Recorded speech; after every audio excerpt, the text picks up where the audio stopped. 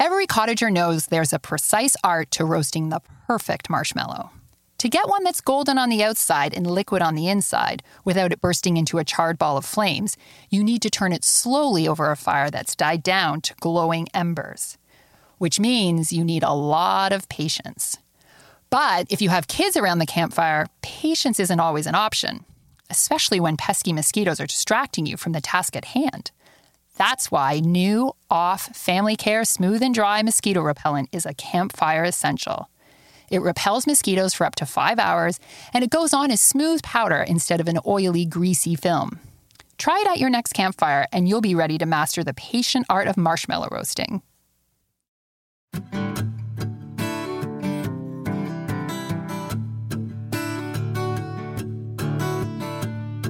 Hi, I'm Michelle Kelly, Editor-in-Chief of Cottage Life magazine. In this episode, we have cottage entertaining tips, take a closer listen to the yellow-bellied sapsucker, and why a deck of cards, or 3, are a staple at any cottage. This is the Cottage Life podcast, where every day is the weekend.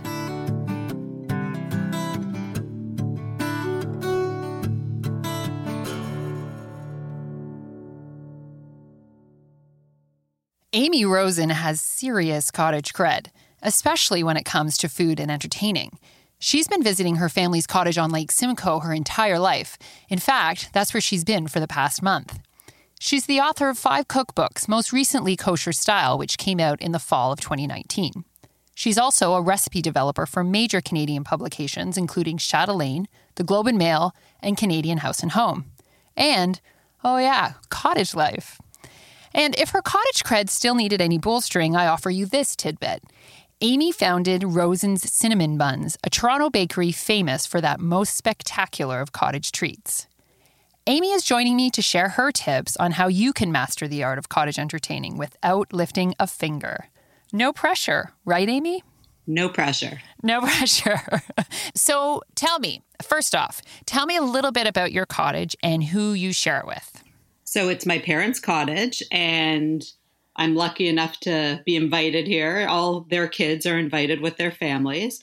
So right now it's just my parents and one of my brothers and his wife and their 2 little kids and me for the long haul. But everyone's been coming and going, socially distant. And it's been a medium full house. Normally it would be much busier, but we're having people over just in the back, and I'm barbecuing, or they're bringing their own food, whatever they're comfortable with. So it's been still a pretty typical summer so far, but just half the amount of people. Yeah, it's kind of funny. We conceived of this interview talking about cottage entertaining in general, but cottage entertaining in summer 2020 is kind of a whole other thing because of the pandemic, of course. But let's put that aside, and we'll pretend that we're just in the before times, and we're really just talking about how it normally is, whatever. Okay. I love the before times. Yes, yeah, who doesn't? Of course. So given that you're a pretty prominent food person and you're like actually Canada's queen of the cinnamon bun, do you feel pressure to really put on a show when you're entertaining at the lake? I guess, unfortunately, for everyone who comes here, I feel zero pressure. And I just I'm here to relax as well. So I'm going to give you food. It's going to be well prepared and tasty, but I'm not going to make it fancy or go all out. It'll be plentiful, but it's going to be easy for me to prepare. For me, it's like as if I'm a mess hall cook in the army. So how many people do we have coming? How many pieces of chicken do I think they'll eat? What are the vegetables and other sides going to be? Let's do it. Everyone out of the kitchen. Dinner will be ready in a half an hour. That's how I do it. I feel like that's fantastic because you're actually cooking everyone. Like, do you cook all the meals all weekend?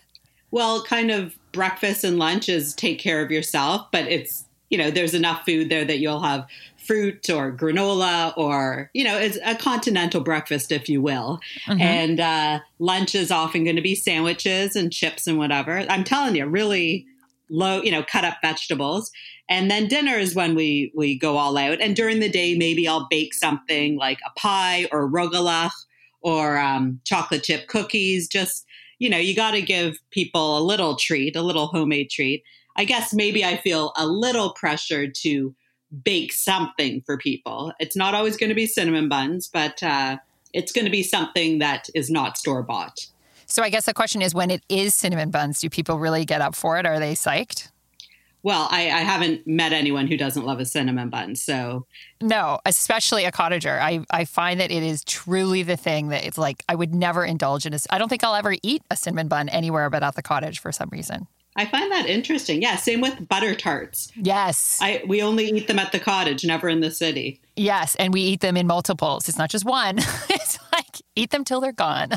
Why would you eat one when you can eat 3? Exactly, or 4 maybe. Okay, so tell me this. We were sort of touching on it. What is different about cottage entertaining from entertaining at home? Like you just said that you're perfectly fine to like give your guest a sandwich, but I kind of suspect that in the city you maybe wouldn't do that.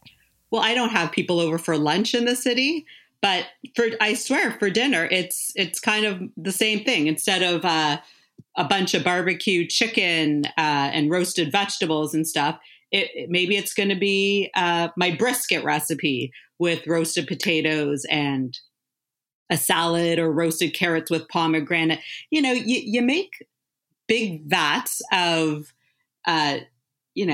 one type of vegetable, let's say, and then it's what you put on it that kind of ups the appeal. For instance, we had a bunch of asparagus, and I'm like, well, we're getting a bit sick of roasted asparagus. So maybe I make a quick blender hollandaise, and everyone oohs and ahs, and it took me 1 minute to make that, but it ups the game, substantially. Right. And it makes asparagus less. I mean, I find at this time of year when the asparagus is so delicious, I guess we've just sort of coming out of asparagus season, but yeah, it's so good. But then you get to, week 3 of eating asparagus every night, and it needs a little hollandaise. Yeah, you just don't want to get bored with eating the delicious seasonal ingredients, because you want to keep eating them, but you also want to switch it up. So I often make roasted cauliflower with tahini and lemon and sometimes a drizzle of pomegranate molasses. But yesterday I made one. I'm like, let's try to do this whole roasted cauliflower head on the barbecue. So it's something I learned in Churchill, Manitoba. I smeared it with like mayonnaise and Parmesan and a bit of Dijon. I put it on offset heat and then full heat, and it was like roasted and golden brown and salty, and It was delicious and so easy. Yeah, and it's kind of like showy, but not that hard. It's, oh my God. Yeah, everyone's like, what is this all about? Yeah. Yeah. I love that. I mean, I often talk to cottagers and they get really panicky about, we have to make a real plan, and we have to make sure that this is going to be here and this is going to be there. But then when I talk to people like you who are real experts at entertaining in food, they say the same thing. It's like, keep it simple, do one special thing, no one will care. I think that's exactly it. That's where I won't say people go wrong, but it's when they're not enjoying it because they're not relaxed, because they want to make these special little canapes and 3 different drinks, and they want to appease and appeal to everyone. And what I will do is ask for allergies, ask for likes and dislikes. So often the kids will get their own little, here's your cut up vegetables, here's 2 pieces of plain chicken for you, because you want to make sure everyone's eating. I guess some people lack confidence in the kitchen, but I would say that that's why being at the cottage is actually a better venue to kind of get your feet in the kitchen and entertaining for a lot of people, because I think people aren't expecting as much of you because ingredients are limited at the cottage. Right. And don't bring all the little different herbs and sauces, whatever. Again, like you say, keep it simple and just kind of straightforward, delicious food is, cottage or not, is what people want to eat. And again, throw, some interesting seasonings on top, or pops of herbs from your garden, your little herb garden. Yeah. Or toast some nuts and sprinkle it on top. Right. It's just these little touches that make it a little more memorable. And, buy barbecue sauce, but make it your own by adding, who knows, like a little honey or a little teriyaki, whatever you like. And then you can say it's homemade. Just yeah, well, yeah, and special. And you don't even have to tell them that it was bought at the store and one ingredient was added. You can fake it. Well, and I also say, I mean, I'm no cottage cook or entertainer. It's certainly not my long suit, but I will say I've never been to a cottage where there has been people there who aren't happy with like a beer and a bag of chips on the end of the talk. Like, I do think that they've got a fallback plan there for sure. Like, I can't have Cheetos in my house at home, but they're here and that's where I indulge in them. So like, I'll never tell people to bring up food to the cottage because I don't want a bunch of mismatched things and what do I have to do with this and whatever. So, but I will say, fine, bring up some wine and beer, bring up some chips. If you see a homemade pie on the way up, pick it up, pick up some berries, but just like don't assign people a dish to bring. That's just me because I like to be in control. That's all I'm saying. Yeah, see, that's funny because I have often done it where, okay, like you get this meal and you get this meal. But the one rule that I always, if I assign someone a meal, they not only have to make the meal, they have to clean the meal, they have to serve the meal, like start to finish. So everyone else can truly not be involved and just sit around the whole time. And then when it's your turn, you're on and you have to do it. But every other meal, you don't have to do anything. And it's just very easy. And there isn't this sort of guilt or feeling like you need to pitch in. It's like, these are the rules. But of course, like if you've got an Amy Rosen in the kitchen, like maybe that doesn't count. No, I like your plan. I like your plan for when there's not an Amy Rosen in the kitchen. I'm just kidding. But no, because to that point, though, there are people who love to cook and they come up to the cottage. And if they want to cook that night, of course, get in there. I'm happy to sit here drinking some rosé or whatever. Like, yeah, 100%. Because I'm not going to stop people from doing that. And I have to say, one of my ulterior motives, I clean as I go when I'm cooking. However, it means it's not up to me to clear the table or empty the dishwasher after. Right. Yes. I love that. I'd rather cook than clean. Yeah. Those are my most hated jobs. So it works for me. Yeah, that's very clever. Very clever. Okay, so you touched on something, and this is a big thing right now, and that's dealing with food sensitivities or different dietary choices. So, you get, when you're entertaining at the cottage, you might have you have a huge age range, maybe. You just, alluded to that with kids. But also you might have someone who's a vegetarian, and you might have someone who's gluten-free, and you might have someone who's nut-free. I'm vegetarian, but I eat fish or whatever. So if you're serving this sort of all of these needs, like how do you do that? How do you approach all of that? Well, that's where keeping it simple still helps. So for instance, in this cottage right now, the age range is 6 years old to newly 82. There was a birthday last week. And there are lactose intolerant people. There's vegetarian. There are obviously a couple children. There's teenagers. You just, here's chicken. Okay, you don't want chicken? Here's a Beyond Beef burger. Right. Here are different sides. Here are cut up veggies for the kids, and here are roasted vegetables or barbecue vegetables for the adults. Like, it's not about making a different meal, but it's about tweaking it. Someone does, make a big salad, don't dress the salad. Keep the croutons on the side or the candied nuts on the side. So it becomes a bit of a salad bar. So you're not making multiple meals, but you are tweaking what you need to tweak so that everyone is happy and fed. Now, if you're a vegetarian, if you've invited someone to the cottage who's a vegetarian and they're the only one, do you think it's okay or not okay to say to them, you know what, can you bring your own Beyond Meat burger? Or can you bring a bean casserole or whatever it is that they want to eat?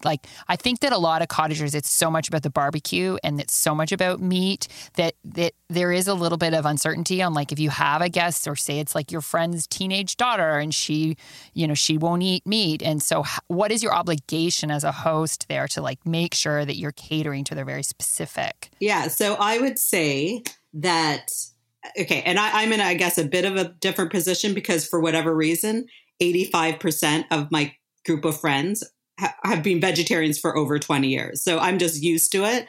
And so I'm going to make sure they're included. And if I was a vegetarian or vegan and I was going to someone's cottage and everyone else was asked to just come as you are, don't bring a thing, but I was asked to bring my own food, I'd be insulted, because how difficult is it for the cottage owner or the host, if you will, to buy a pack of Beyond Meat burgers for me, or a block of tofu, or a few extra vegetables. It's different. If everyone's assigned to bring something, then you don't know, or you don't want to buy Beyond Meat burgers or any sort of veggie burgers, or you don't know what kind this person likes, because some people react to the tofu ones versus the pea protein ones or whatever. So you can just ask them their favorite. And maybe when they're telling you their favorite, they'll say, you know what, don't bother. I know where to get it. I'll just bring my own. It's common sense, really. You know what? I find that all of life and all of cooking is common sense. It's just like, motto. It really is. All of this stuff. Well, it's funny though, because I do think at the cottage, people like barbecuing is an event, is a sport. So I think it's like, we're trying to do this in the magazine all the time, is trying to offer more options for the barbecue that are not meat. And we offer meat too. It's not one or the other. It's like, you actually can make a delicious meal no matter what. And you can do it on the barbecue, which I think that's a sort of thing that's changing in the general zeitgeist. But anyway, listen, these are some great tips. I am going to try that cauliflower on the barbecue this weekend. It sounds delicious. I really appreciate you coming on the podcast and chatting with me about entertaining. And I hope you have an awesome time at the cottage for the rest of the summer. Thank you. You too. It is great chatting with Amy. I want to go to her cottage. While Amy definitely taught me a lot about the food part of entertaining, all cottagers know that entertaining is more than just what you put on the table. But I'm going to take a page out of her book there too. Keep it simple. I always say the one thing you need to make sure of when you have guests is to make them feel like the place is theirs too. Encourage them to take any game they'd like out of the cupboard, to use the hammock whenever it's free, and to help themselves to any of the drinks in the fridge, as long as they replenish, of course. Because a guest that feels comfortable is one that won't bother you. And you can all get down to the most serious of cottage business, relaxing. There's my own little bit of common sense for you.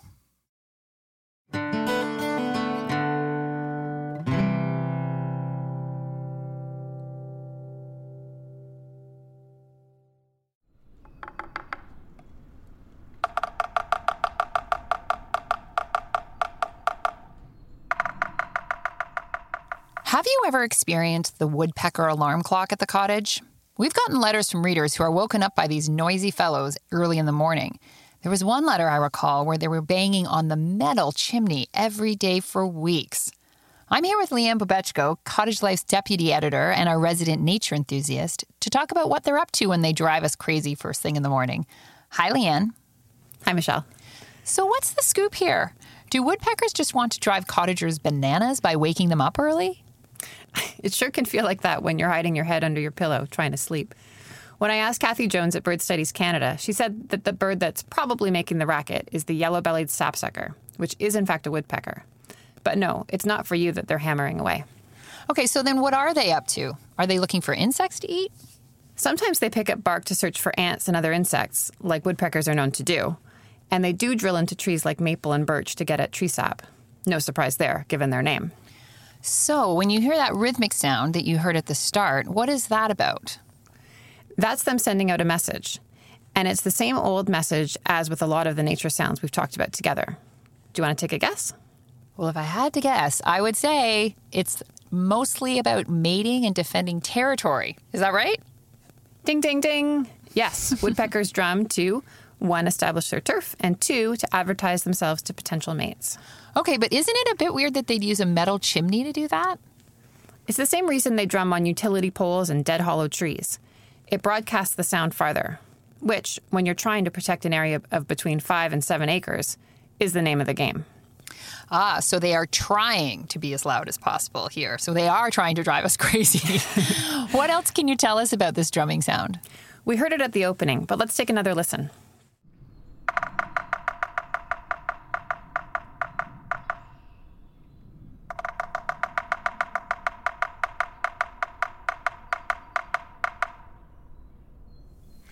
You know what that kind of reminds me of, which is weird because I've never been there, but it reminds me of late night at Carnival in Brazil or something. Yeah, I hear what you mean. It starts out with those few fast beats followed by slower, more rhythmic pounding, sort of a stutter. It's slower and more irregular than some of our other woodpeckers drumming. Some experts say it sounds a bit like Morse code. Which is really cool because like with Morse code, they are sending out a message. And in this case, the message is something like, "This is my house. All you other male sapsuckers better steer clear. But if you're a lady looking to mate, it's the best neighborhood for raising chicks. Are you free tonight?" That's a pretty complicated message for Morse code and for a bird. What do the birds themselves look like? Should we be able to catch a glimpse? They're cute little robin-sized birds that are black and white primarily. You'll often see them flying with a swooping kind of bouncy flight pattern. Males and females have a red forehead, and the male also has a red throat. So when can cottagers expect them to stop making this racket? Usually the really loud and persistent drumming falls off around mid-May. Okay, that's good news for them. But am I mistaken in thinking that I actually have heard this sound over the summer as well? Yes, you're right about that. You can continue to hear this distinctive drumming in the summer months too, just not with the same intensity. Okay, so in the spring, they kind of have spring fever, but after that, they die down a little bit. Right. In addition, all through the summer, you might catch them tapping holes in trees to get at sap, as we touched on before. They make these tidy vertical and horizontal lines of evenly spaced holes, which can be both round and rectangular. So that's another clue, a visual clue that sapsuckers are around. They eat the sap, but they also gobble up the insects that are drawn to the sap wells. So it's the circle of life. So one more thing I've always wondered about is how do these woodpeckers not hurt their heads when they're drumming so quickly? It's pretty amazing, isn't it, that they don't do serious damage to their heads. And there are several reasons for that. Okay, so we recently covered what I think is one in the magazine, and it has to do with the length of their tongues. Is that correct? Yeah, that's partly right. So some species have really long, sticky tongues, and when they're not in use, they wrap them actually around their head. But some studies point to other features as being even more important in preventing mini woodpecker concussions. I mean, you had me at they wrap their tongues around their head. That's bananas. Okay, so what are some of the other things that help them? One finding was that woodpeckers have spongy plate-like bones unevenly distributed in their skulls that cushion the force of the drumming's impact. That's one.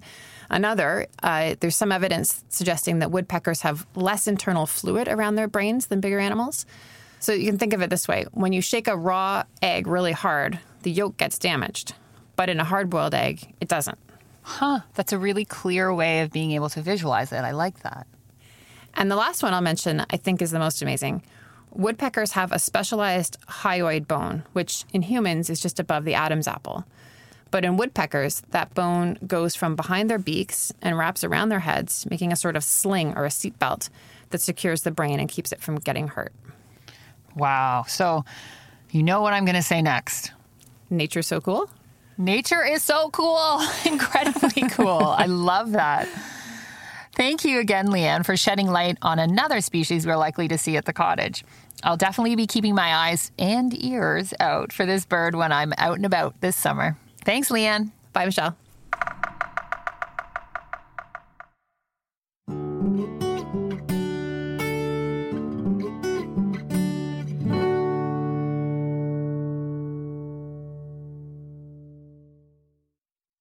One of the things I love about working at Cottage Life is researching and discovering new things. And even after a lifetime of cottaging, there's always something new to learn. Although some things I wish I could unlearn. For instance, did you know that mosquitoes can detect the carbon dioxide in your breath from 75 feet away? So, if it ever feels like they're following you, whether you're out for a hike or paddling across a lake, you're probably right. But off DEET-free mosquito repellent keeps them from biting, so you can enjoy your time outdoors. It works for up to 5 hours, it isn't greasy or oily like some other repellents, and it's safe for the whole family, 6 months and up. So this summer, maybe the mozzies will bug your neighbors with the blaring deck stereo instead of you.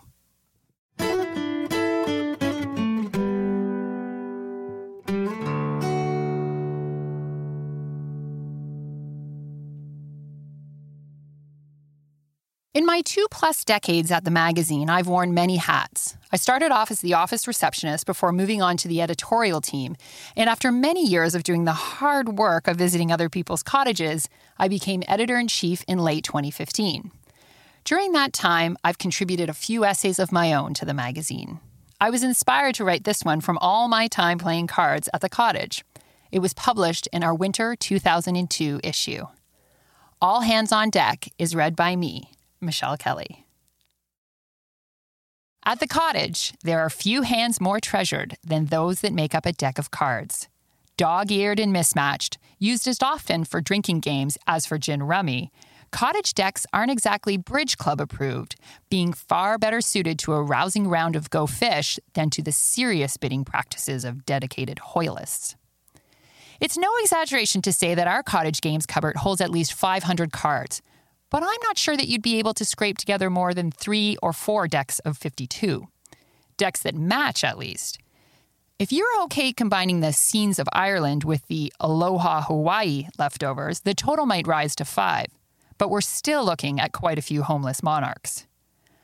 The portable nature of cottage cards means they often get separated from their mates and end up in some unusual places. When, say, the errant Jack of Hearts accidentally gets blown off the dock into the lake or falls between the cracks of the porch boards, a spare joker must fill in, with a hastily drawn symbol splashed across its bicycle. Strategic card holding must then be employed to hide the identity of the pristine-looking newbie lurking among the weathered warriors. For instance, if the card with the torn-off corner, known by all to be the evil Queen of Spades, is spotted in an opponent's hand during a game of Crazy Eights, you can adjust your call accordingly and avoid picking up 5. At our cottage, this furtive ID technique is most useful during post-supper euchre showdowns, when all are on the lookout for table talk and a beat-up bower can signal to your partner the preferred call of suit. Strictly speaking, this cannot be classified as cheating, just doing your proper research. I suppose it wouldn't cost much to pick up a new deck, but we resist. New cards wouldn't fit so nicely in your hand and would slide too far across the table when played. And, as they say, new would be too good for the cottage. Isn't that what Bridge Club is for?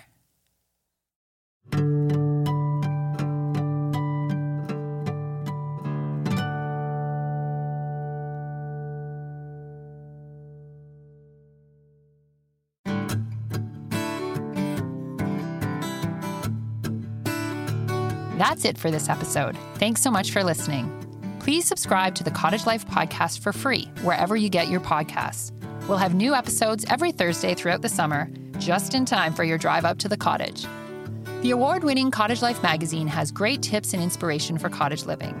We have a special subscription deal for podcast listeners, including a bonus issue and a free gift. Go to cottagelife.com/pod for details. We'd love to hear from you. Post a review or email us at edit@cottagelife.com. To find out more about our magazine, our television shows, and our live events, visit cottagelife.com. This podcast is produced by Catherine Jun and me, Michelle Kelly. I'll see you on the dock.